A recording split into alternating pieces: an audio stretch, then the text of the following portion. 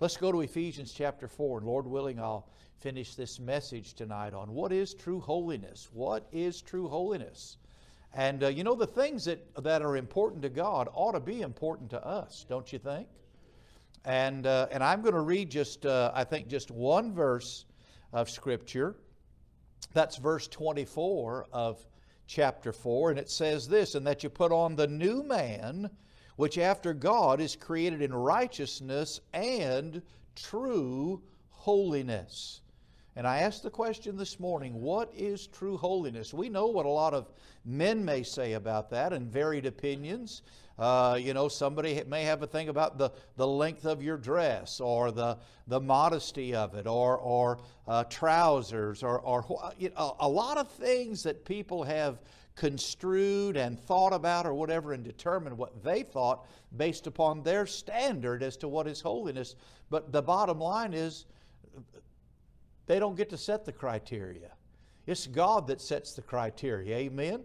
He has the last word on these things, and we've got His word. And so we can look at that. And so let's answer that question according to the Word of God. All right, and let's pray one more time. Father, I thank You for my Bible, Lord, and I thank You for the men, Lord, and no doubt women who gave their lives and of their goods and belongings, and yea, even their lives, that we might have a preserved Word of God, a copy of the very Word of God for us to enjoy tonight. And I pray, Father, that You'll bless the preaching of it, the teaching of it, and may the Holy Spirit be my helper and their illuminator. And Lord, we love You, and we thank You for the Lord Jesus Christ. Thank You for sending Him to Calvary for us. And Lord, I pray You'll bless Your word now in Jesus' precious name. Amen and amen. You know, when you see that word wherefore, that's a conclusion. And so Paul here is going to illustrate for us through the leadership of the Holy Spirit what are the characteristics or traits of true holiness according to God Himself. These are the things that He put there. That's why He says wherefore. In other words, that having said that, now He's going to give them some things to occupy them, that if they are interested in walking in true holiness, that this is where their attention should be. And it should be on the things that, the first one that I mentioned this morning was, hey, walking in truth. I think it's a reason why that first piece of armor later in the book of Ephesians that they put on was what? That their loins would be girt about with truth. And the picture there is of a Roman soldier getting dressed for battle. And because you know the first part of the book of Ephesians is all about the wealth that we have. And then that middle section where we're taking these passages from, where the message is from tonight, comes from this area of walking. Walk as children of love and walk as children of the light and so forth. And then the last chapter all has to do with the warfare of the believer. Why? Because the devil's not going to take sitting down, you know, the wealth that we have as believers in Christ and then the instruction we receive on how to walk in such a way that pleases the Lord. We know that there's going to be opposition to that. And so the devil would like nothing more than get us distracted about some superfluous things or some insignificant things rather than on the things that really matter to God. And what matters to God is that you and I, beloved, is that we would gear our lives, that we would make it abundantly clear to those around us and to ourselves that we want to be people of truth. Regardless of what it might be, regardless of the outcome, but rather we're going to hold on to the truth as we find it in the Word of God and be clear about that. And then our tempers, boy, you know, we live in a time where these perilous times and where people are so impatient. That's one of the things I haven't seen it here. I finally had a person blow their horn at me, and it was that must have been Friday. Was it Friday? No, what day did we wind up going to Bernie? It was Friday. And we went there on Friday evening, try to get to a place, and I had plenty of room to pull out. I just guess maybe he thought he just should have been the biggest truck on the road. He obviously wasn't driving a Dodge Ram, brother. I think he was in a Ford, and he might have not taken kindly to me being out there. But I had plenty of time, but he blew the horn at me, and that's the first person that's blown the horn at me in a month. And that's probably because I was closer to San Antonio. a lot of road rage and so forth. He was in a hurry to go somewhere. But but anyway, my point is that people and their tempers and their lack of patience, God, it just seems to be a sign of the times. As I said, we don't like waiting. We don't like it. And it gets next to us in a hurry. But let's keep reading, all right? Let's keep moving on and look at verse 28. We've covered verse 25, put away lying. We've covered verse 26 and 27, be ye angry and sin not. Boy, if you cross the line with somebody or with God, get that thing right. Don't give the devil a chance to get a foothold in that relationship. Just take that opportunity away from him. And then look at verse 28. I want to talk to you about your treasure. And notice what this says. Let him that stole steal no more, but rather let him labor, working with his hands, that thing which is good, that he may have to give to him that needeth. And treasure, what I'm talking about here is the fact that God is interested in how you and I make our money. He's interested in those things. You might not think that matters to him, but it does matter. And the Lord takes that very seriously as to how we are, the kind of worker that we are, where we have our employment, and even sometimes the kind of boss that we are, as how we treat our employees and those kind of things. In the book of James, what were they doing? They were holding back the wages of some of their people, and so they were addressing those things, and he was talking with them about that. Those men were going to have to be patient that were the laborers, but they were being sort of stiffed by their employer. And I know the world is always wrapped up in, I just want to get the most that I can for the least. And I understand that there's nothing wrong with being thrifty. But you know what? But I don't think that you ought to, you all know what an Indian head nickel is, right? Y'all remember those? And man, I've seen a bunch of those, but I know some folks, they squeeze that nickel so tight, because you got an Indian on one side and you got a buffalo on the other, right? I've seen they squeeze that nickel so tight, they got the Indian riding on the back of the buffalo. Amen. That's pretty tight. And I thought it was the door that squeaked. No, it was them when they walked. And, and our parents, they came through the Depression. Your parents came through the Depression. You're just a little ahead of me.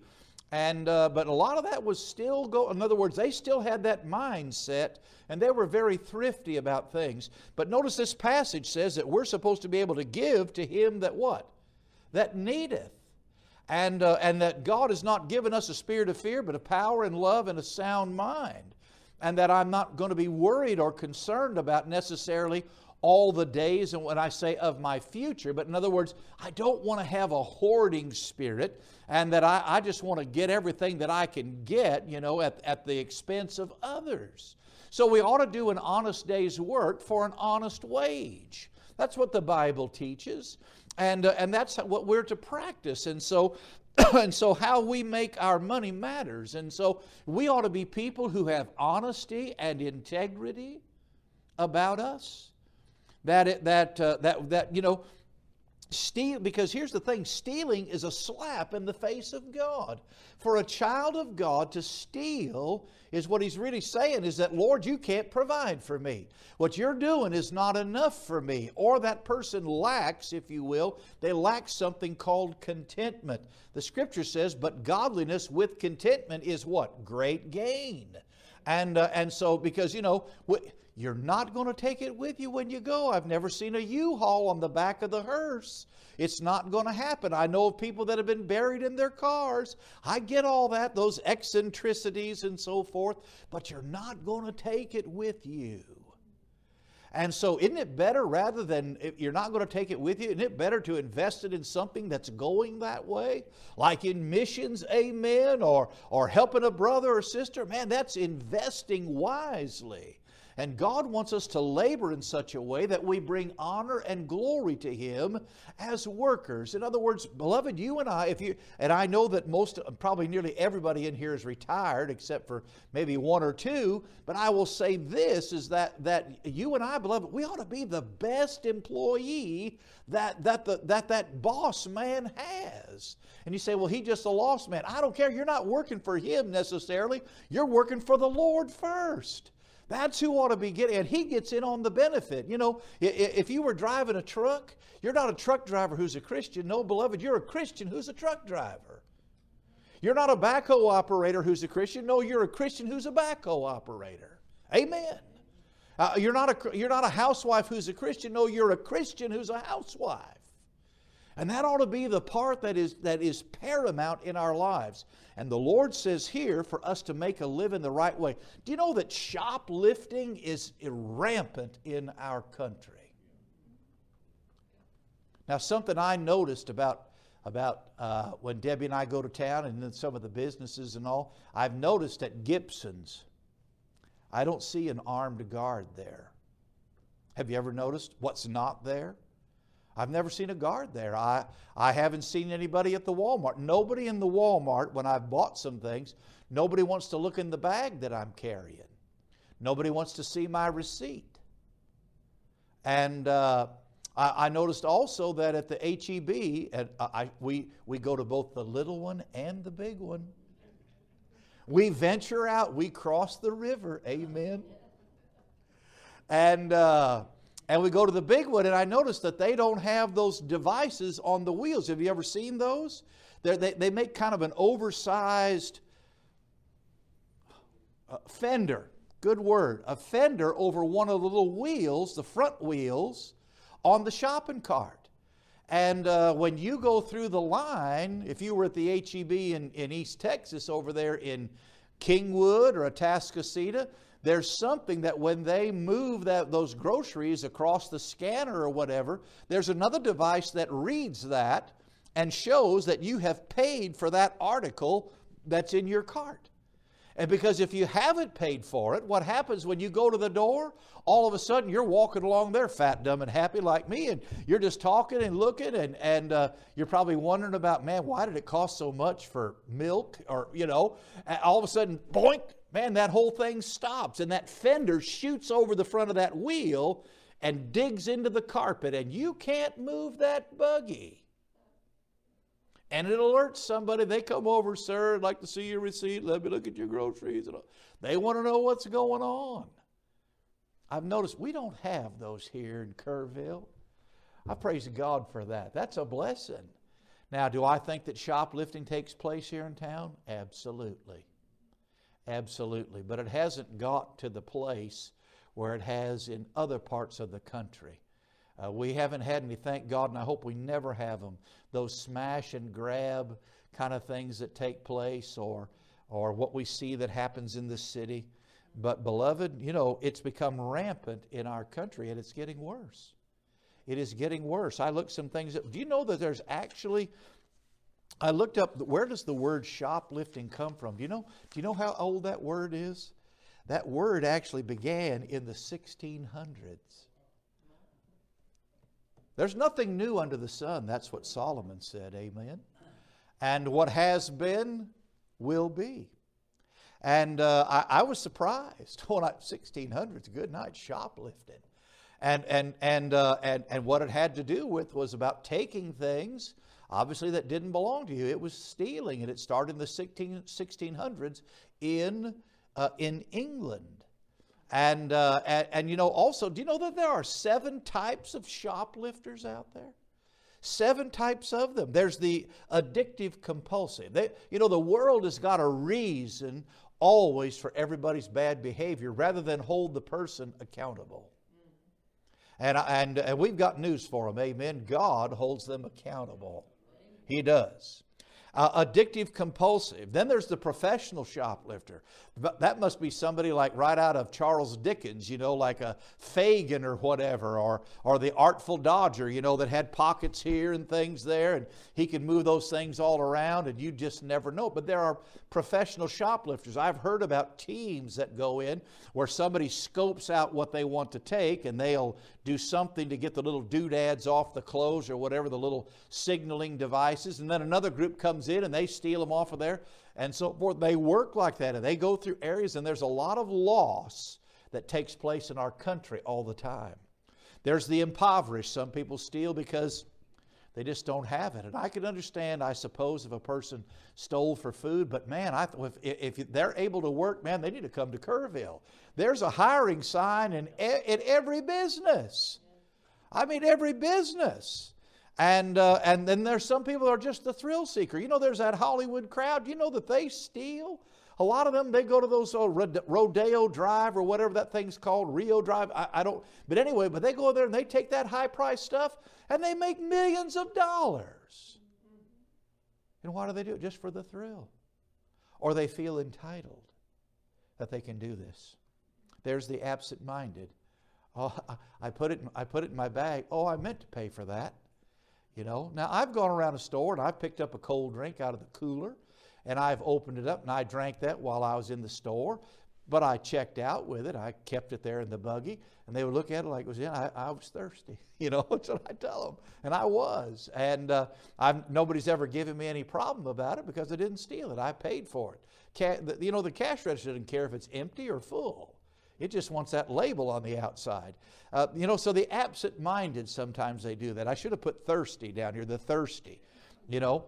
And then there's the kleptomaniac. They can't help taking anything from anywhere. That's a compulsive disorder that they have. And I don't know why, but when I think about shoplifting, I think about lifting from the shop. I know a lot of men over in Louisiana and so forth that told me that, man, they used to take out a little bit of the plant every day in their lunch pail, or people that work for General Motors.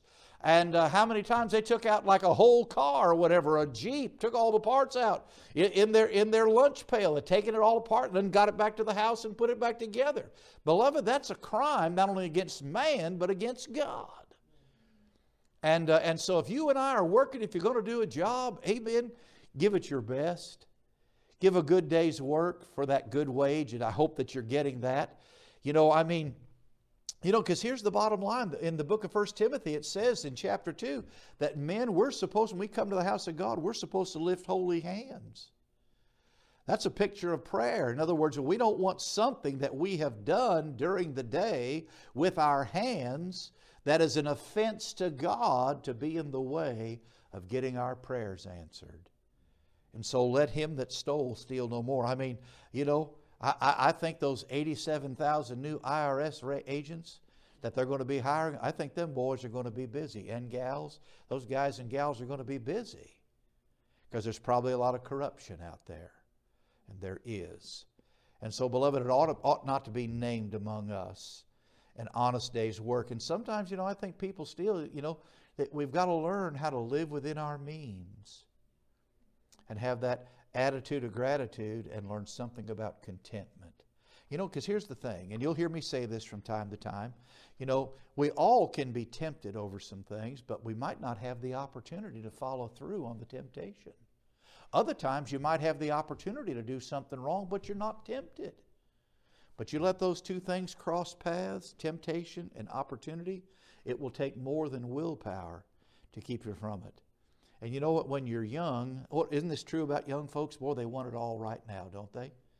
They're no different than what we were when we were younger. We wanted it all right then. We didn't realize how long it took Mom and Dad to get a house or even that automobile or what was involved. We just figured, well, we're young, free, we want it, you know. And so we made mistakes and got in debt over our heads and made bad decisions because we couldn't wait. And so some people are kept out of trouble because they don't have the means. The problem is when we get older, we sort of have the means. And it's easier to get into trouble. And so we just need to learn to live within our means. Amen? Because there's a reason you ought to ask yourself, why am I always broke? You got to ask yourself that question. Why am I always broke? And there may be a reason for it. Well, I need more. Well, what are you doing with what you got? That's a good question. And I'll leave you to answer that, all right? I can see you're enjoying this. Amen. I'm going to move on. Let's look at the next thing. So how we make a living matters to God. Amen. And so then look at this next one. Look at verse 29. Let no corrupt communication proceed out of your mouth, but that which is good to the use of edifying, that it may minister grace unto the hearers. And grieve not the Holy Spirit of God, whereby ye are sealed unto the day of redemption. Let all bitterness and wrath and anger and clamor and evil speaking be put away from you with all malice. You know something else that God's interested in is our tongues. Our tongues. It's the littlest member, and yet it can cause the most trouble in our lives. I know it can cause trouble in a church when we run our tongues. The scripture says in Proverbs 10 and verse 19, it says, in the multitude of words there wanteth not sin. Do you know what? When you get on the phone and you're talking with somebody, my suggestion is take care of your business and get off of there.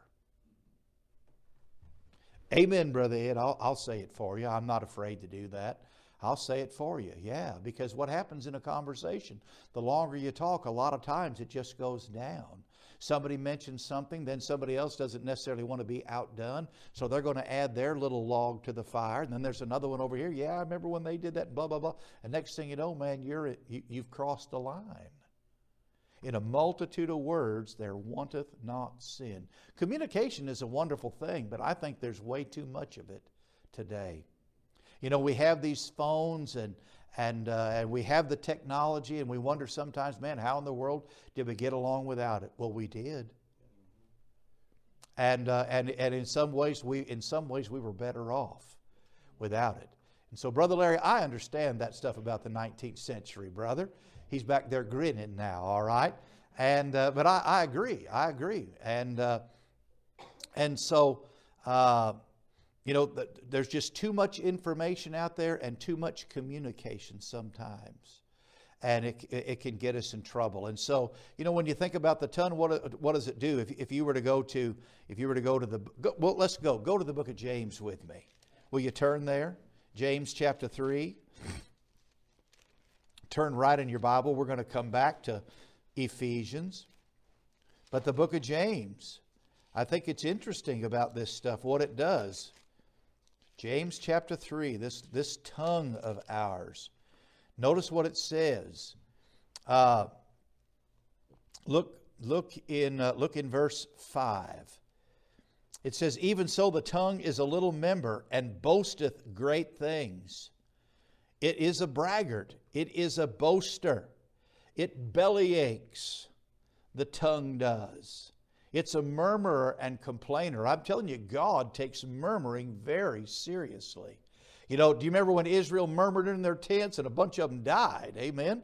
As a result, and they were talking about Moses, and they were talking about, man, all we got is this light bread and the like, and we were better off, you know, blah, blah, blah. Did you bring us out here to the desert to kill? I mean, we could have just as easily died back in Egypt while we were comfortable. Did you bring us out here in the wilderness to go ahead and kill us, finish us off? Is that what you did, Moses?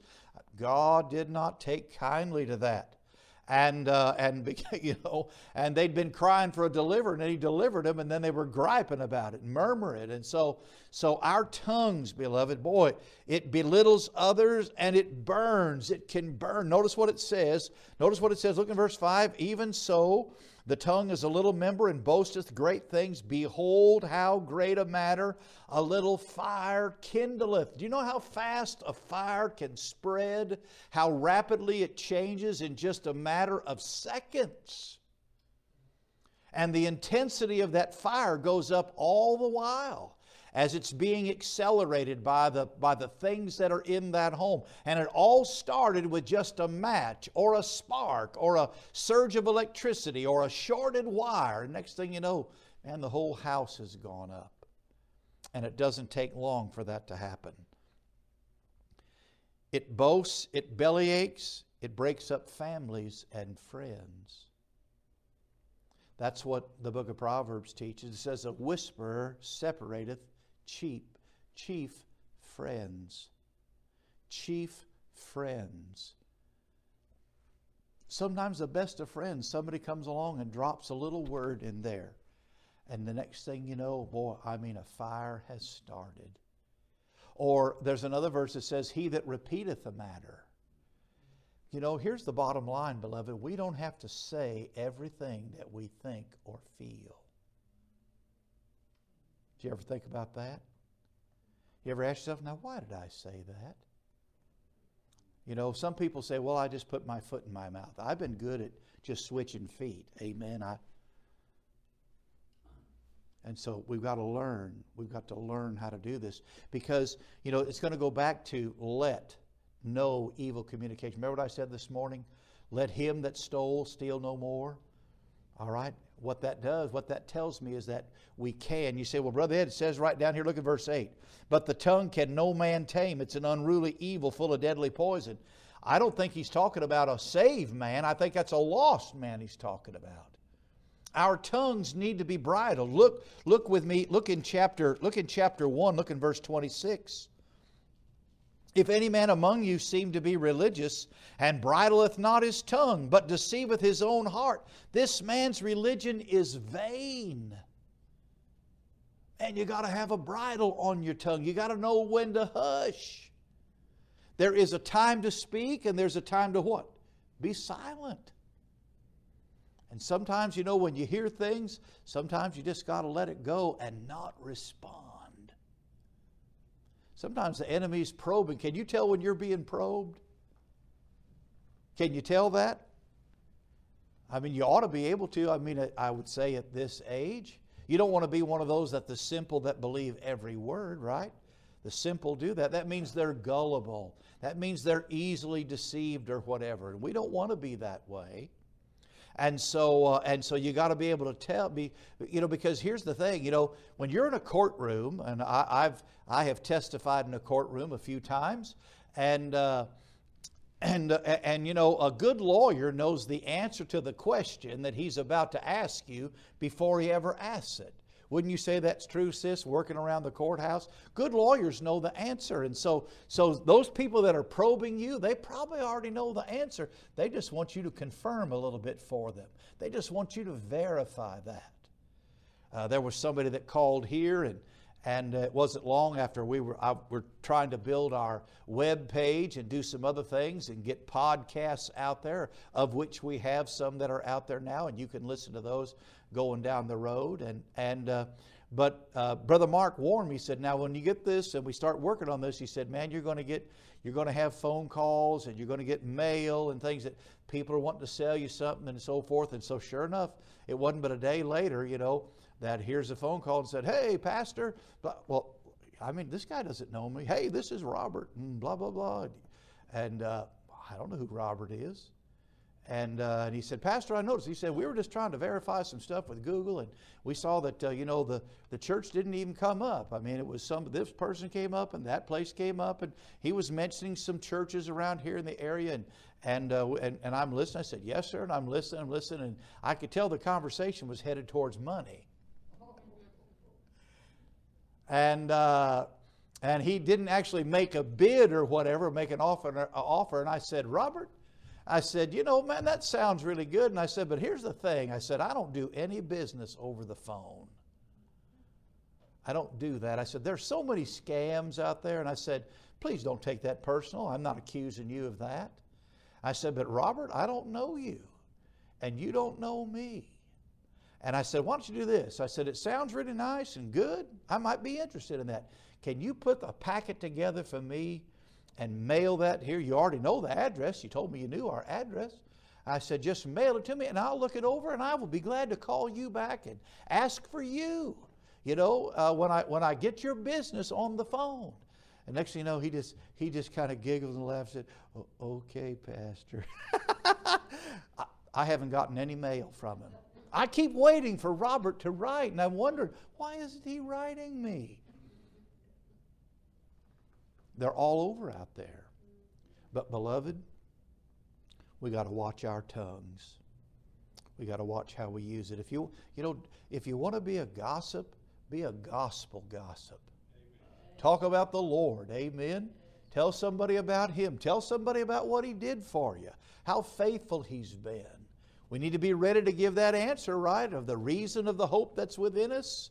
And with trembling and fear, we need to be able to do that. And so a bridled tongue, it's important. It's got to be bridled because it wants to do all these things. There was an old preacher friend of mine. I think he's gone home to be with the Lord, Brother Bill Allen. Any of y'all know Brother Billy Allen? Planted churches all over South Louisiana. was a Navy veteran in World War II,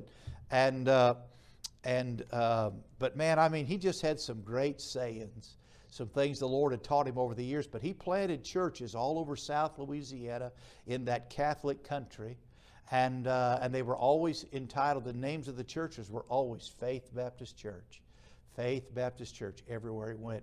And Brother Bill told me one time, he said, man, he said, the tongue is the only thing that's got 10 bars and 2 doors trying to keep it contained. And I said, 10 bars? He goes, yeah, that's our teeth, the uppers and the lowers. And the 2 doors are your lips. Amen. About how to keep your mouth shut about those things. And even David said, I don't want to sin with my mouth. And he asked the Lord, set a watch over my mouth. And so ask the Holy Spirit to help you with that. Ask Him, God, I don't want to get anywhere near the line. But God, help me to be brief, get my business done, and get off the phone. Cover what I need. You know, it's sort of like shopping. You know, when men go into a store, men are hunters. All right? And women are gatherers. It's kind of how we are. And I don't like to shop necessarily, you know. I'm not interested. Now, you know, Gibson's was interesting. Everybody ought to go to Gibson's at least once, amen. But I'm not crazy about shopping because I just don't like to just sort of meander. Oh, what are they going to? I have other things to do. You know, men are hunters. What do? We go inside. We know, hey, I need this. I need some ammunition. I need a screwdriver. I need some fixtures for the walls or whatever, fasteners. And so we go to that aisle and we find, we have to look for what we want, and we get it and we leave. But women a lot of times, and it's not, don't take this as a criticism, ladies. It's not. It's an observation. Women are more gatherers, and they're going to go along and they're going to hold that out and look at it. Well, that looks nice, and you know, and they might even put it in their buggy. And so I never try to get in a line at Walmart or any place like that where women have clothing in a basket. You know why? Because they still haven't made their mind up if they're really going to buy it or not. They're going to look at that, and the cashier's going to say, now, that's nice. And you're going to be like, look what I found. Yes, those are nice. Where did you find those? Now they're going to have a conversation. Well, they're right back there on the thing. Yeah, well, on my break, I'm going to be like, ladies, please, you know. Thank you, brother, for that. Yeah, it wasn't an amen, but you understand. You've stood behind those very same ladies, haven't you, brother? You know, and then they look at it and say, well, you know, I like the color. No, you know, I think I'm not going to get it. And so they take it from, you know. I've watched that, you know. Why? Because women are gatherers. And it's not a character flaw. It's just how we're different. And you know what I say? Praise God for the differences. Amen. Yeah, so please don't take that the wrong way, ladies. And but the same thing is kind of true about our tongues. And women aren't the only people that talk. Lady, thank you, sister. I'm serious. You ever been to a barber shop? Good night. Man, some of those men in there, they act like they were all vaccinated with a phonograph needle, you know, because they just can't shut up. Now, I understand a barber wants to make a little conversation, how are your kids or whatever. I get all that. But then, I mean, you don't have to have an answer for every topic in the newspaper, do you? I've heard that. And or a reason for this, and men can talk just as much as women can. You know, used to be telephone, telegraph, tell a woman, but you know who else is bad? Tell a firefighter. Tell a firefighter. You know the reason why we get into trouble with that sometimes, why men do, is because these are men that have too much time on their hands. And when men have too much time on their hands and they're not being occupied, they can cross a line and get in trouble. It's true of young men as well. When they ought to be working, they're not. And their mind, it can get them in trouble. And so, because what you think about, you're eventually going to act out. And that's where our thought life becomes important. And so, the bottom line with all this about the tongue is that it really is an indication of a heart problem. Isn't that what Jesus said? That it's out of the abundance of the heart the mouth speaketh? It's a work that needs to be done in the heart. And so go back with me to Ephesians, please. Ephesians, I'm almost done. We're talking about the things that matter to God, how you make your living. And what I mean by that is the quality of worker that you are, how your treasure, how you earned it. Not necessarily what you're doing with it. And I'm not here tonight talking about getting your money, or those of you that may listen online. I'm not talking about the tithe and those kind of things. I'm just talking about the way in which we earn our money. It matters to your Heavenly Father. Are we an honest worker? Are we a good worker that's putting forth a good effort? We're not being men pleasers with eye service, but we're doing the will of God from the heart. What a difference that makes. If you've had a business, you know what it's like to have a lousy employee. You know, I've talked to young men, man, just getting them to come to work is a huge deal. Just to be on time. And so these things, they matter. So how we make that living, and our tongues. And I want you to notice something. Notice something in this. I said this morning. Look in verse 25. There's that word putting, right? Putting away. That's durative. It's continual. Verse 28 has the word working. Working. Something that we're to continue on with. If we're going to do it, just do a good job. Working. And then look in verse 29. We ought to spend our time, use our tongue for edifying. Look right there in the middle of that verse. Let no corrupt communication proceed out of your mouth, but that which is good to the use of edifying. Edifying.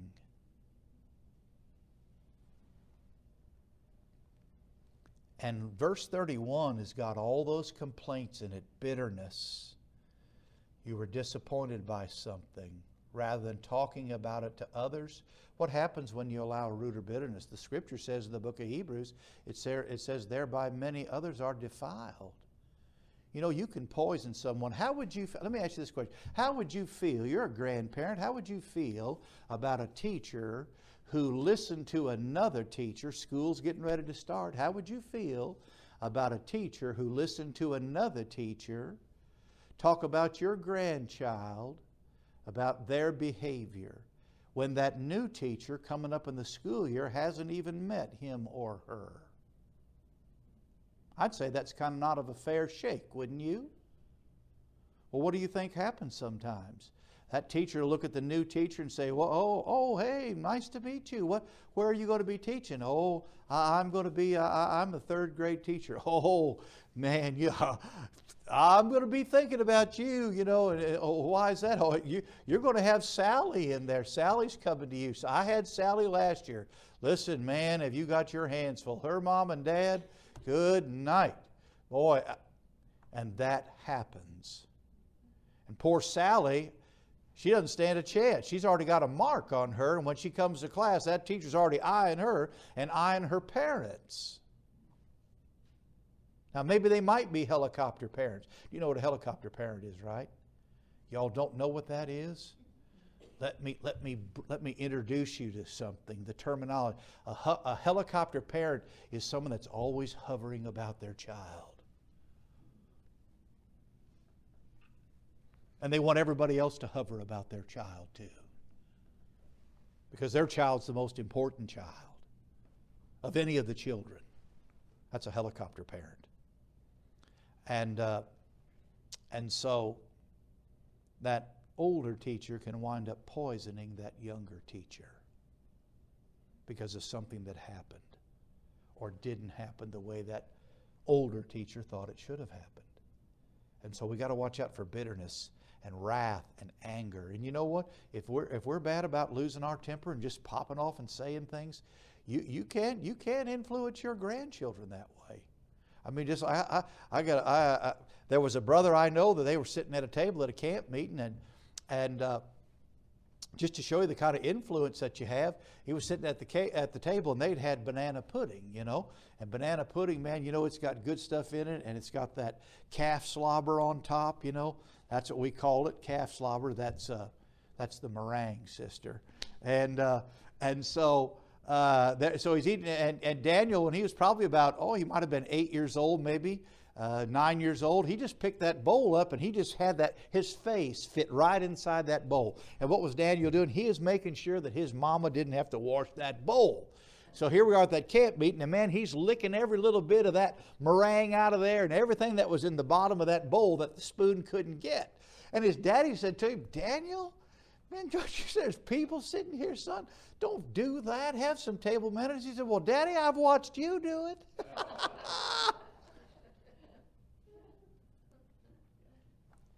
It'd be good if we could be a good influence, wouldn't it? A good influence. Let's look at the last one. Look at verse 32.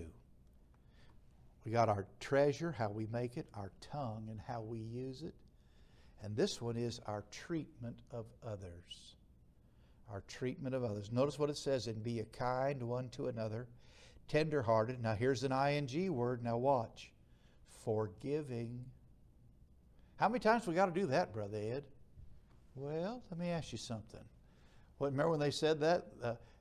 Peter said, well, what if he comes to me 7 times and does it and repents? And the Lord said, well, you're going to have to forgive him 7 times. And they said, well, man, increase our faith. What they were saying was, Lord, that just takes more faith than what I got. You're just going to have... And what was his answer there in Luke 17? He said, you know what? If you just had faith the size of a mustard seed, and y'all, ladies, you've seen those little lockets, right, with the mustard seed in there? It's the tiniest little seed. Why did they bother to put it in anything? Maybe that was the point. I don't know, but it's a tiny little thing. And he said, you know, if you just had faith the size of a mustard seed, you could say to that sycamore tree, be thou plucked up by the roots and cast in the sea. It would do it. So it's not about having more faith. It's about a choice. It's about obedience. And so, you know, what is the Lord's illustration? 70 times 7. And the idea is for us not to count, Brother Mark. All right, Brother Ed, you're up. That's okay, at 10. Let me see, 70, 490. Okay, you got 480 left. You're using them up, man. The Lord is not wanting us to keep a box score like baseball. Amen. The idea is that it's an infinite number of times. And that forgiving, that's one of those durative words that we need to continue on and practice. Kindness. What is kindness? It costs so little, but goes such a long way. Kindness. How have I responded? Debbie and I, the things that we have felt. You know, I learned this as a medic. People don't really care how much you know about medicine, believe it or not. They just, most of them remember how you made them feel. Because you could do everything right on the ambulance and have a bad attitude, and they won't care if they felt better before they even got to the hospital because of what you did. Why? Because to them they felt like, well, I'm just unimportant to you, and you're not really concerned about my malady here or my emergency. And so they're not going to remember. But you know what? If you're the other way around and you make them feel very nurtured and that you care about them, you can make a mistake and they're not even going to matter. I mean, I had a lady come up to us. I may have told you this, but a lady came up to us. I was doing some dry cleaning, and she recognized me and she said, "Oh, Mr. Tierbach," and she started crying, didn't you? She started crying, "Man, you worked on my aunt and she had that heart attack and you took such good care of my aunt." I said, "How's she doing?" "Oh, she died." "I'm so sorry, She said, "No, it's all right, but you just took care of her and you took care of our family. And what can I do for you?" And so, man, she gave me a better rate than law enforcement, anything. Gave me a reduced rate on all dry cleaning. Was always so nice. And why? She just remembered that we were nice. I couldn't recover her aunt whom she loved, but she remembered that we were nice. What's the old saying? People don't care how much you know until they know how much you care. That's still true. It is our kindness, because remember, we're ambassadors for the Lord. And we're representing a king whom the Bible says of him that he is love. Amen. And it's the thing that you and I are to be known of, right? By this shall all men know that you are my disciples, by if you have love one for another. That's what sets us apart. It's not how many this church seats. It's not how many missionaries they send. that shows our strength, but it is the depth and sincerity of our charity, one for another, that makes a difference. Tender-hearted. That just means to be compassionate. You know the difference between empathy and sympathy, right? You can sympathize with someone, but someone who could empathize with you, they put themselves in your shoes. You don't find a lot of those kind of folks, but they're out there. And so you just think about how gracious the Lord has been to us, and we are so undeserving. And yet He's not withheld from us. He's compassionate to us. Forgiving one another. You know, forgiveness is a divine quality, is it not? What's that old saying? To err is human, but to forgive is divine. It's exactly right. It is a divine thing. And how did He forgive us? How did the Lord forgive us? Was it partially or was it fully? It was fully. And wasn't it frankly that He did it? And He does it without remembering, and He does it without regret. When I say remembering, He said, man, what? There's sins and iniquities, well, I remember no more. What God has chosen to forget, you're not going to remind Him of. Why? Because He's forgotten it. What did He say? Man, He put our sins in a bag, cast them over His shoulder and put them in the depths of the sea. And you know, and the clever evangelist or whatever said, he put a sign up that says, no fishing, brother. And for us not to fish them out. And so these things are the things that are important. And that's why look at chapter 5, verse 1, and I'm going to be done. It says, be ye therefore followers of God as what? As dear children. To be thinking about, to be concerned about the truth, and to be concerned about our tongues and our tempers and how we make our money and our living, and whether we're going to let whether our temper's going to get in the way and so forth. All those things, God, as He looks upon His children, just like as you and I, we've looked upon our children, and we want them to be productive citizens, don't we? We want them to make a mark in society as a reflection of us as parents. Our Heavenly Father's the same way. He wants us to walk as dear children, and look at verse 2, and to walk in love as Christ hath also loved us. And that, what am I talking about? That's our love back for God. That's the motivation that we need to help me with my tongue, to help me with my temper, to help me with how my work habits are, or my treatment of others. To remember those things, beloved. This is what true holiness really is. And these are the things where we need to spend our time and be doers of the word and not hearers only. Some of those other things that men have got questions about and doubtful disputations, some of that stuff, I'll just tell you, I don't have all the answers on that. And some of those things, I'm just going to say, Lord, you'll just have to sort that out when we get there. You know? And there's another whole message in that, and we may look at that sometime. That's not going to do that tonight, of course, but that's why that Bible says, let every man be fully persuaded in his own mind over those things that are not specifically addressed in the Word of God. I've got to bring that before the Lord and say, is this right or wrong for me? That's a mark of maturity.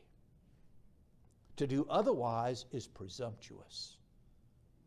And so here, beloved, let's give our attention to the true holiness. Amen. And let others do their thing. And let's do ours according to the Word of God. Amen. Let's pray.